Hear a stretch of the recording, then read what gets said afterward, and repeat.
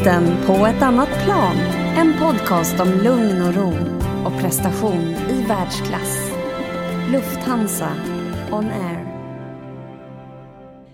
Hej och varmt välkomna till Lufthansas nya podcast På ett annat plan. Podden som handlar om dig och hur du kan må bättre och nå din fulla potential. Podden för dig, av Lufthansa och med mig, Mia Örn och Kjell Enhager som sitter här bredvid mig. Hallå! Hej Kjell! Och jag är på redan. Du, jag ser det. Ja. Hur mår du? Jag mår kanon. Gud vad bra. Ja, jag känner som liksom att jag är på ett annat plan redan. Underbart. Ja. Jag med. Alltså som jag upplever det så är ju verkligen må bra grunden. Grunden för att om jag mår bra i det där inre, ja då ökar det chansen att prestera och gå bra i det yttre. Och då kommer ju de här frågan, hur fasen mår man bra då? Och det är väl därför som Lufthansa tror jag har bett dig Mia och mig att sitta här och dela med oss av våra kunskaper, erfarenheter, historier som du som lyssnare och resenär ska kunna ta med dig lite grann. Hur du kan må bra i vardagen och prestera även bättre i det yttre. Så där någonstans sitter ju mina tankar och börjar snubbla och bygga banor redan i hjärnan här märker jag. Så att ja, jag är laddad för att må bra i det inre och gå bra i det yttre. Ja, men det är underbart. Det här ska bli så himla spännande och intressant.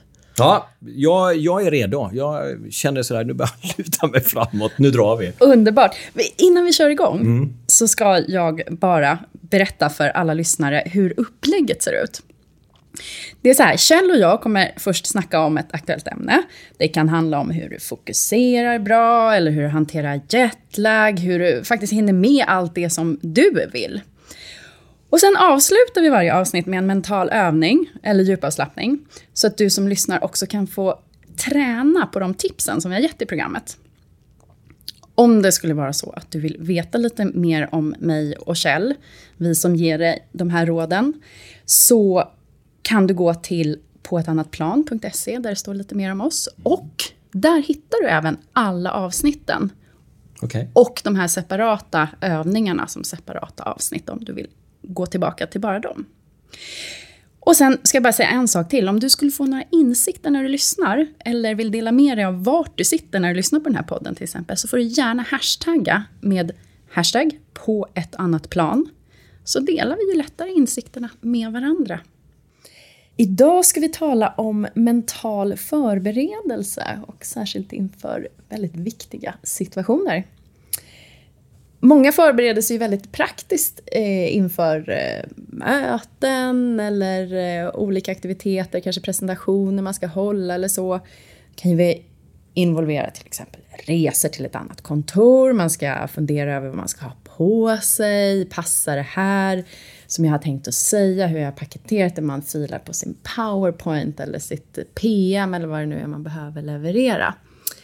Och tar hand om hårdvaran. Men hur är det egentligen med mjukvaran och vår mentala förberedelse? Nu känner jag att jag är på mammas gata. Eller hur, Kjell? Jag visste att du skulle känna så. Och några av de grejerna vi får med oss från dagens avsnitt handlar om att för det första visualisera ett framgångsrikt slut.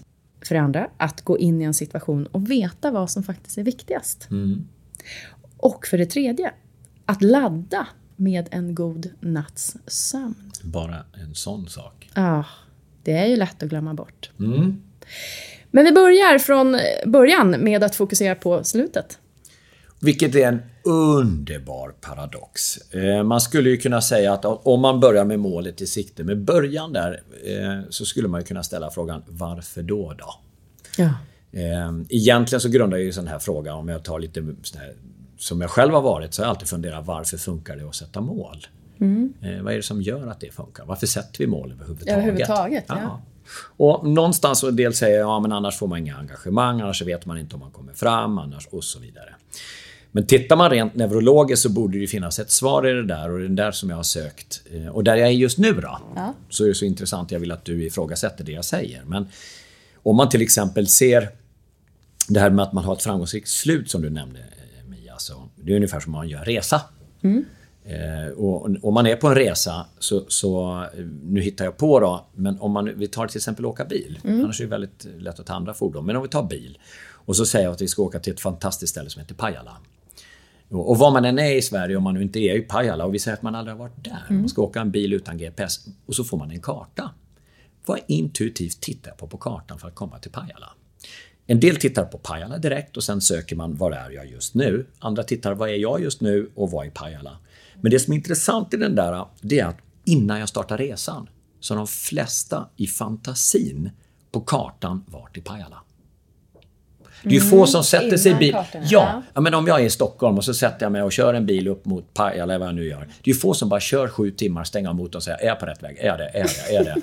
Köpenhamn. Ja, det är en ny väg till Pajala. Alltså någonstans måste man ju ha någon form av idé. Och det är det som är principen bakom det här. Är att allting skapas 2 gånger. En gång i fantasin, en gång i verkligheten. Ingen garanti, men det ökar sannolikheten att komma dit vi vill. För hjärnan har fått en bild, en riktpunkt, ett slutmål, en exit. Och egentligen, om man hårdrar det, rätt om jag har fel, är ju samma när man bygger ett hus. Innan man börjar bygga så har man en blueprint på engelska, eller en ritning på det tänkta resultatet. Alltså på målet i sikte. Och sen så går man faktiskt oftast baklänges, vilket är fascinerande. Man säger där är slutbesiktning, takstolar, väggar, golv och så vidare. Och så har man någon form av tidsram bakåt. Och så säger man, bra, då ska vi börja med gjuta en platta och sen så går vi framåt igen. Vilket också innebär att innan man startar bygga huset så har man varit vid slutmålet i fantasin flera gånger. Ingen garanti att det blir som man vill, men det ökar sannolikheten. Och på samma sätt skulle man kunna säga att våran hjärna fungerar. Vi behöver ett slutmål för att veta i vilken riktning vi ska röra oss. Det är få, menar jag, som bygger ett hus utan att ha en ritning. Och sen de kommer med cementbilen och säger, men lägg ut om du ändå har. Alltså vi håller oss till någon form av mall på något sätt. Och det fascinerande är ju då, om man nu tar hur många ser ett slut som är negativt innan de börjar. Hur många ser i sin fantasi ett positivt slut. Så är det en skillnad som gör en skillnad. För omedvetet kommer vi styra dit. Ja, så det är nästan så här, har man ett mål överhuvudtaget? Och har man ett mål, ser man det positivt, en positiv upplevelse av det eller en negativ upplevelse av målet? Precis. Och jag upplever att många ser negativt fast man har en positiv intention. Man vill väl, men hjärnan fattar inte riktigt det där. Nej, och vad är det som står i vägen då? Och man skulle kunna säga, alltså det här finns säkert mycket bättre forskning och allting än vad jag kan uttrycka, men jag vill göra det enkelt eftersom jag jobbar med 10-åringar som spelar tennis ibland. Och då vill jag säga, det är ungefär som man har en vaktmästare inne i hjärnan. Och den där vaktmästare eller vaktmästarinnan, för det finns inget kön så, är en funktion som egentligen vill hjälpa dig varje mikrosekund. Och när du då skickar en order, det här skulle jag vilja, så sitter den där vaktmästarinnan och säger, det ska jag fixa. Och en bit i orden är bilden jag ser. Så ser jag en bild att jag ska till Pajala, så kanske jag ser Pajala, och antingen är det på en karta eller en bild där det nu må vara. När man håller en presentation på jobbet, hur kan vi använda den här då? Ja, vi behöver se ett slutmål där presentationen är färdig. Där jag ser kanske, och framförallt att jag ser mig själv nöjd med presentationen. Nöjd, ja. Hur ser jag ut när jag är glad? När jag är nöjd, jag har gjort det bra jobb. Jag förberedde mig på rätt sätt, jag fick ut det jag ville. Jag kanske ser någon liten bild av mig själv under tiden att jag mådde bra. Med vänliga, glada ögon, eller om jag nu vill se seriös ut, vilken image jag vill ha. Men det är oerhört viktigt för hjärnan att den får en slutpunkt. Ja. Men vänta, vad händer med vaktmästaren? Vaktmästaren är ju den här funktionen som, om jag till exempel säger, alltså jag tycker det är fascinerande. Om jag frågar dig, vad heter du då? Och så säger du så här, inte Ulla-Karin. Inte Anita heller, hur länge ska vi hålla på? Alltså med andra ord, jag frågar, vad heter du? Och så säger du Mia. Det låter logiskt så långt. Jag hoppas jag är tydlig där så långt. Det är ju få, eller? Den klarar jag. Ja, jag menar det. Det är ju få som åker till sitt köpcentrum med sketlång lista. Det här ska jag inte handla idag. Alltså det är så ologiskt. Lik förbannat uppfostrar vi barn så. Spring inte. Ja, den är... Och vilken bild ser de då? De får en order. Spring. För ordet inte är ett ljud. Men spring är en bild. Och det är då den slår till. Precis som man kan också uppmana till ett ljud. Skrik inte. Och vad hör de? Här ska det skrikas. Eller tappa inte. Då måste barnet först se bilden i sitt inre. Att jag tappar. För att sen egentligen gå till det som är positivt. som att håll stadigt. Ja. Och det kan ju hjälpa då som föräldrar, chefer på jobbet, tala om vad du vill. Ja. Håll stadigt, gå långsamt, prata tystare. Eller effektivare. Leverera snabbare. Istället för Vänta inte. Nej, och här är vi. Och det där tycker jag är kul. Bli nyfiken på dig själv. Om du sitter och lyssnar på det här, så här, var nyfiken på dig själv. Hur kommunicerar du med dig själv? Talar om vad du själv vill eller inte vill? Ja. Hur ser bilden ut? Ja. Men det här med att visualisera ett framgångsrikt slut och ta hjälp av vaktmästaren och så vidare. Jag tänker det är ju något som du använder säkert bland dina idrottare som du coachar. Hur vanligt är det i näringslivet och i vardagen hos folk? I vardagen hos folk? I vardagen hos folk då? Ja, det undrar jag. Ja, jag tror, alltså det är ju frågan är ju bara egentligen så här, är jag medveten om de här bitarna, ja eller nej? Ja. Och om jag är det, hur kan jag använda det till min fördel och hjälpa mig själv? Ja. Bara en sån enkel grej när man vaknar på morgonen och säger så här, när jag går och lägger mig ikväll, vad vill jag se? Ja. Vad vill jag säga till mig själv och vad vill jag känna i hjärtat? Ja. Och innan jag somnar, säga, vad vill jag se, höra, känna imorgon när jag vaknar? Ja. För om man bara en sån enkel grej, om man somnar in med en god känsla, så är det så fascinerande hur man har med sig den hela natten. Jag har ingen vetenskaplig forskning på det här, men jag har testat så många gånger, även med patienter på sjukhus som sövs, att i samma tillstånd som du sövs kommer du att vakna upp. Och det är vi lugn när vi somnar och man liksom har trygg. Till exempel om man ska hålla en föreläsning. Ja. Att du har gått igenom med huvudet, du har sett bilderna. Det är ingen garanti, men det ökar sannolikheten. Ja. Och du har liksom du vet vad som ska hända så mycket du kan. Då sover vi oftast bättre. Ja. Än om vi inte... Vad mycket ja du säger. Nej, men jag bara håller med. Nej, men jag håller med. Och jag tänker också att nu är vi inne på punkten 3, det här med att ladda med en god natts sömn. Och det kan man ju tydligen till och med visualisera hur man gör en god natts sömn. Det jag tänker är att det kan vara svårt att göra det. Att komma till den punkten att man överhuvudtaget kan visualisera ett slut som är positivt. Och om jag spolar tillbaka ytterligare, att folk inte tänker så mycket på, man tänker inte på att visualisera saker. Får jag ta ett annat ord då? För att ibland så i min värld, om jag skulle säga visualisera till en 10-åring, så tittar de ju på mig som att jag är ett miffo, vilket jag kanske är då. Men jag får ju använda ord som man använder. Om man säger ordet dagdrömma, har du drömt någon gång? Har du liksom bara wow innan du somnar? Och om man nu dagdrömmer, vad är det jag gör? Jag ser en fantasibild som på film. Och om det du kan se dig själv, det är först se dig utifrån som en regissör. Jag är där igen, jag är ofta just där, ser det utifrån. För då är känslorna lite lugnare. När du ser den här bilden som du önskar själv. Om jag ställer frågan, ser du en färg eller svartvit? Är det en rörlig bild eller en still? Är det en ram runt eller panorama? Är det en skarp eller en suddig? Är det en stor eller en liten? För det är precis så vi ser om man tänker sig en tv eller en bio. Om du ser en svartvit film kontra en färg, vad händer med intensiteten med känslan?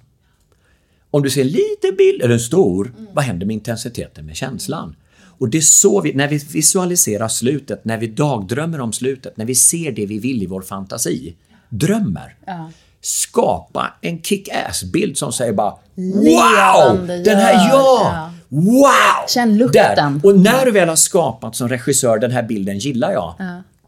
Så när du är klar med regisserandet, glid in i bilden och var i bilden, som man kallar då associerad eller assad, liksom riktigt in, och känn känslan. För det som händer då, det är att vi sätter vad man skulle kunna kalla ett minnesspår i hjärnan. Som blir som ett minne, att det här har jag varit med om förut. Och då blir det inte okänt för den där vaktmästaren och säger, har jag varit med om det här förut? Jajamän, här finns ett minne att du har lyckats. Och så agerar vi som om, och det blir lätt en självuppfyllande profetia. Det här är grunden till egentligen mental träning inom idrott. Det är att se sig själv lyckas. Som egentligen kommer från dagdrömmeri. Spännande att kunna tona fram och tona bort. Absolut. Ja. Och sen så kan man säga så här, aha, så det här råder bot på allt och det är liksom botemedlet på allt ont i världen. Det gud vad klämkäckt om vi skulle säga det. För att, alltså i min värld som har förmånen att få möta några av de här riktiga, skickliga tjejerna och killarna runt om i världen. De lägger ner sin själ och hjärta i sin idrott, i sin profession, vad man än gör. Det här är den där lilla skillnaden som kan göra skillnad. Ja. Det tar aldrig bort hårt arbete, det tar aldrig bort förberedelser, det tar aldrig bort planering. Nej. Eller den här disciplinen som jag älskar, som de har. Utan det här är ju att se att det går bra. Ja, och det är någonstans här jag vill också säga att faktumet att att man tänker på mental träning och mental förberedelse, att det är det där lilla extra som kanske inte alla gör, men det kan vara det som gör skillnaden. Precis. Mellan hur det går. Nu har vi pratat om att visualisera. Ska vi prata lite om att veta vad som är viktigast i ett möte? Eller en presentation? Ja, för det måste jag ge. Ja, gör det. Ja, Kör. Jag känner så här. Här är återigen. In i dig själv, var nyfiken på om du vet i det externa yttre vad du vill presentera, så är det en annan bit att titta på ditt eget tillstånd. Hur vill du presentera det? Jag kommer ihåg första gången som jag skulle hålla en föreläsning på Cirkus i Stockholm. 1600 personer. Jag var jättenervös. Var du det? Ja, för att det skulle filmas. Jag hade bestämt mig för att sluta jobba med de här bitarna. Så flera tv-kameror var där. Och då hade jag hade sett slutet. Jag såg mig själv, var jättenöjd. Jag såg mina glada ögon. Jag såg mig med en rak rygg och ett varmt hjärta. Jag förberedde exakt bit för bit hur jag skulle liksom gå igenom. Och då kommer en skillnad som är en skillnad. Det är när jag börjar. Är jag nervös så vill jag liksom kontrollera. Och då satt jag mig utifrån som regissör och sa, om jag tittar på den här dåren som står på en scen och ska stå och prata 2 timmar. Vad hade jag velat haft? Och i min värld, för då var föreläsningar inte så vanligt 98. Och så jag hade velat mått bra och skratta lite grann. Och då tänkte jag så att om han levererar där framme och ser lite trevlig ut och lite glad, då gick jag in i mig själv och sa, då ska jag börja vara i tillstånd där jag mår bra och tycker det här är kul. Ja. Och då tänkte jag så här, men det är jag ju inte. Jag är ju nervös. Ja. Och då knyckte jag ett sånt där minne jag har i hjärnan så att säga. Som faktiskt var min dotter Julia då. Hon hade sånt otroligt roligt skratt, Julia, på den tiden. För hon gick inåt. En del skrattade utåt, haha! Men hon skrattade inåt så här, och så gick in. Så vad vi gjorde i hela familjen, det var att få Julia att skratta. För så med hela hjärtat älskar jag den här lilla semlan. Så att liksom, så jag kittlade henne och jag grejade, och då var det alltid så här. Och så var hon illröd i ansiktet. Så för mig när jag står på Cirkus för 1600 personer, så ställer jag en fråga precis innan jag börjar. Och det är, hur ser Julia ut när hon skrattar? Och hon är så nära mig så det kommer ju bara, så ser jag den här röda ansiktet och så hör jag, och jag känner ju till och med lukten på henne. Och jag blir ju bara fylld av glädje och kärlek. Och sen säger jag, boom, och så börjar föreläsningen. Det är ett sätt att hantera tillstånd. För att öka sannolikheten att göra det viktigaste för att nå målet i sikte. Det var en lång utläggning där. Men så där i det tillfället så var det viktigast för dig att det var en feel-good-känsla. Ja. När det började, för att få med publiken. Och det tror jag är en ganska bra viktigaste punkt i väldigt många sammanhang. Ja. Och Julia har ingenting med den här föreläsningen att göra. Nej. Men hon har allting med mitt tillstånd att göra. Och jag tror också att vad som är viktigast i ett möte någonstans, det jag vill komma till är också så här att veta, just i den här situationen är det viktigaste att det här händer, eller att jag levererar på det här sättet, eller att jag får igång den här känslan, eller att jag uppfattas på det här sättet. Och då, om inte jag lyckas på alla mina punkter som jag skulle vilja lyckas med, men då har jag lyckats med det viktigaste där. Absolut. Då kan jag lägga lite extra kraft på det. Så behöver jag inte vara omnipotent och klara allt. Nej. När du säger just det, att klara allt det här. Jag möter ju många som ska hålla, till exempel om vi nu pratar presentationer. Ja. Som säger så här, jag är så nervös. Och jag säger, jag tror inte det är sant. Och det är ju liksom att motivera lite grann istället för att motivera. Och sen, men i min värld så är ju nervös är ju ett verb, det är ju en aktivitet. Så det är ju helt fel att säga, jag är nervös. Om det är ett verb så säger man, jag nervösar mig. Och då får man ju fråga, hur nervösar du dig då? För det är ju inte så här att till exempel, motivation, att det kommer utifrån och så bara boom in i hjärnan, så wow, där försvann det. Eller nu är jag glad, det kom in och där försvann det. Eller nu är jag nervös och det stannar. Någonstans måste vi göra något i kroppen för att uppleva en känsla vi har satt en etikett på som vi kallar nervös. Det är en produkt av vad jag har gjort här inne. Jag har sannolikt sett en bild, jag har hört ett ljud och jag har antagligen spänt magen eller hållit andan på något sätt och använt ögonen, kisat. Jag har gjort någonting. När jag vet hur jag gör, men sluta då. Eller gör ännu mer, vilket jag tycker är en underbar paradox just med nervositet. Nervösare idag. Nervösare idag. Ja, ta i allt vad du orkar. Här ska det nervösas. Ja, jag har tagit fram 500 spänn så många gånger så här, bli nervös då. Och då säger han så här, det funkar inte så. Nej, du får 500 spänn, kommer du att träna hela ditt liv. Ja, men det funkar inte. Nej, men gör det på scen då, ditt miffo. Ja. Men det roliga, för när man anstränger sig för att vara nervös, är det sketsvårt att vara nervös. Ja. Och när jag säger ditt miffo så gör jag det med en stor kram och vänliga ögon. Ja, precis. För jag vill motivera lite. Ja. Kom igen! Du säger det här motivera och motivera. Kort lite bara. Säg några. Förklara det. Ja, motivation är ju ordet, det är ju mot någonting och aktion är en rörelse. Det är att man drar sig mot något. Det är de i hjärnan som använder den där tredjedelen till som säger sätta mål, bygga, vinna. En del pratar alltid om vad de ska skapa i livet, vad de ska starta. Ja. När det är något så börjar de med ett nytt projekt. Ja. Alla gör inte det. En del har hjärnan som säger jag ska fixa problemet, jag ska avsluta, jag ska lägga av, lägga ner, minska. Ja. Och det där är ju egentligen två helt olika rörelser som bottnar i kanske den mest grundläggande grejen vi gör i våra liv om man tittar hjärnan. Vi tar ju beslut om fly eller fäkta. Ska jag springa ifrån för att överleva eller ska jag slåss? Och när vi tar beslut ifrån det så skulle man säga den ena är till något, jag slåss. Den andra springer ifrån. Det speglas i våra språk. Om man lyssnar på jobbet, hur många säger man skulle ju undvika det här, jag skulle vilja slippa det här.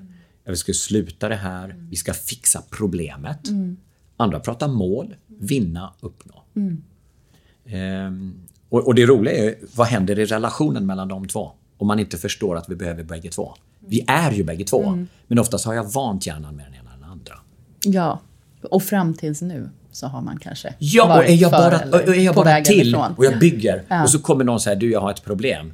Så, jag blir så trött på dina förbannade problem. Men de som är problem och hör bara de här som är till så ja men nu kör vi floskeltoppen igen. Jaha, vi dubbla budget. Jaha, vi kanske ska fixa problemet först. Och det här, om jag bara ställer frågan. Går du hemifrån eller går du till jobbet? Till jobbet. Till jobbet, då är du till. Jag är till. Men jag hör mig själv säga jag går hemifrån.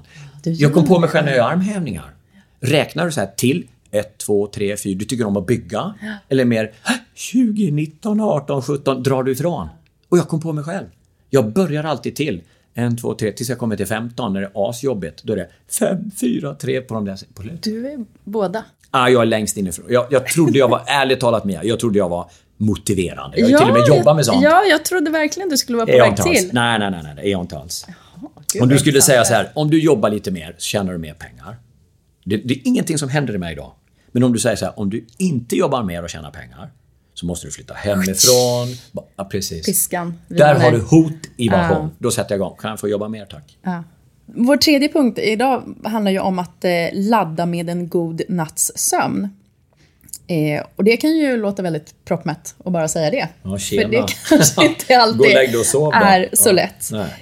Men vi funkar alla olika, men jag vet att jag levererar bättre om jag har fått min goda natts sömn istället för att sitta och finlira typ en presentation eller ett PM in på småtimmarna.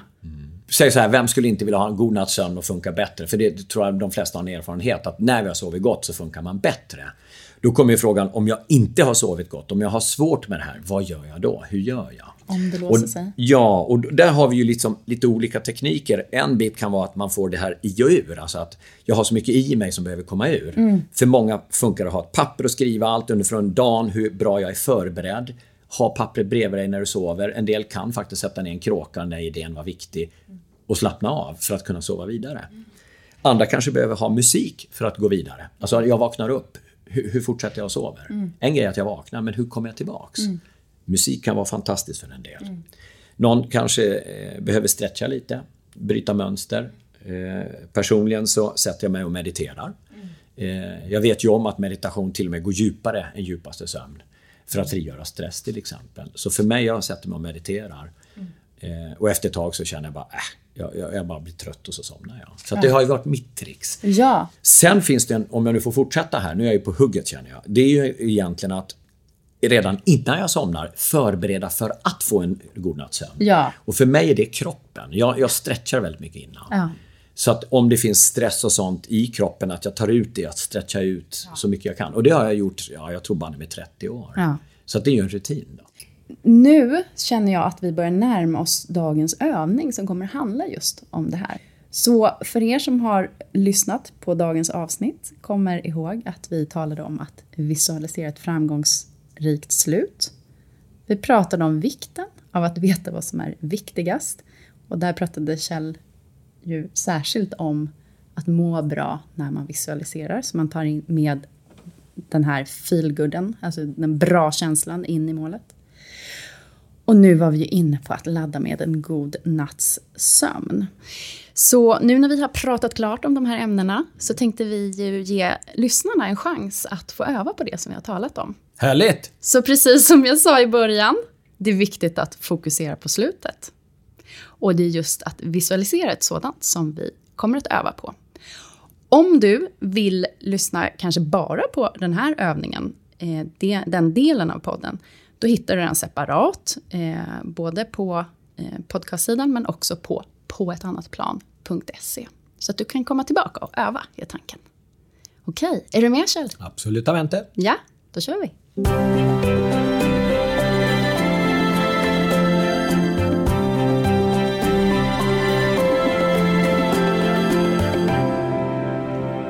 Då ska vi köra en liten kortare övning i att visualisera ett framgångsrikt slut.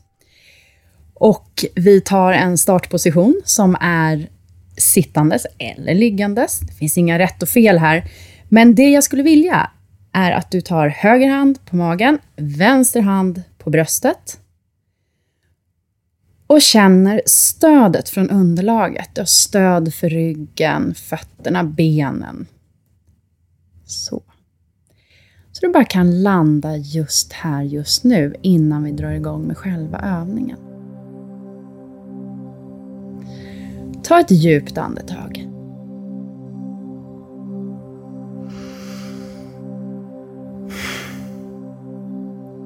Och så känner du efter, nu när du fortsätter andas utan att påverka andningen på något sätt. Så känner du efter, var i kroppen känner du andningen? Du tänker på din höger och din vänster hand nu. Vilken av dem rör sig mest?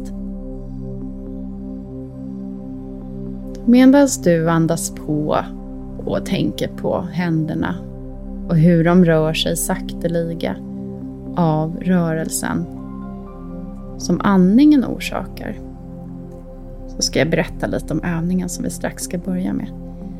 Det är en övning som du kan ta till precis när som helst. Om det så är inför ett möte på jobbet, eller en presentation, eller en förhandling, eller kanske inför att du ska ut och resa, eller på en släktträff. Någonting som du ska genomföra som kanske känns som något av en utmaning. Och du har gjort alla andra förberedelser så gott som tiden har tillåtit dig. Då kan du ta till den här övningen. Så med utgångspunkt från andningen så ger vi oss in på en visualisering av ett framgångsrikt slut. Om du kan fördjupa andningen så att den som går ner i magen, det vill säga rör högerhanden lite mer, så är det bra. Det har en lugnande effekt på hela systemet. Men får du inte ner andningen dit, så strunta i det. Ha kvar händerna på magen och bröstet.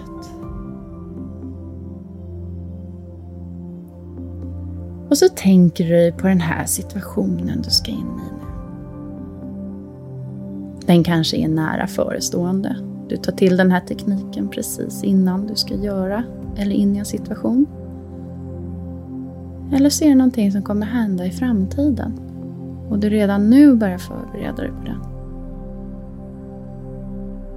Tänk dig miljön. Tänk dig hur det kommer se ut där du kommer vara. Du kanske aldrig har varit där. Men försök få med några detaljer som du tror finns där.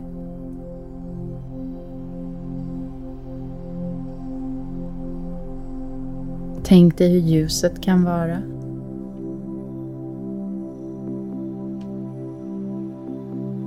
Tänk dig eventuella ljud.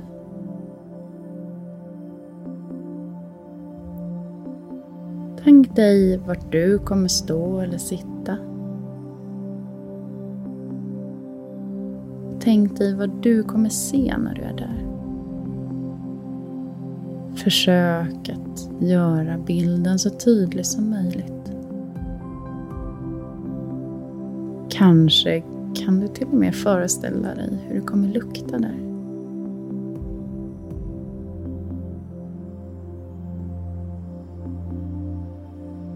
Och så inleds situationen.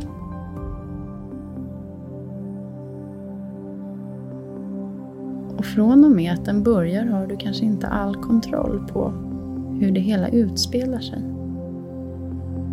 Så vi spelar framåt och landar i en avslutning på situationen. Tänk dig hur du vill känna dig där på slutet.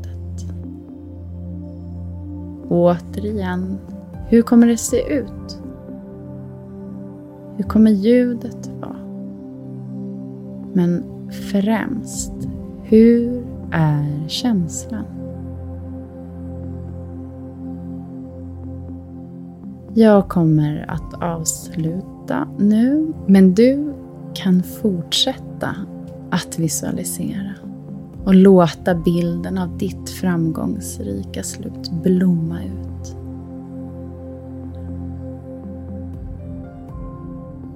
Och sen när du är klar så kan du sakteliga blinka upp ögonen och släppa in nuet igen.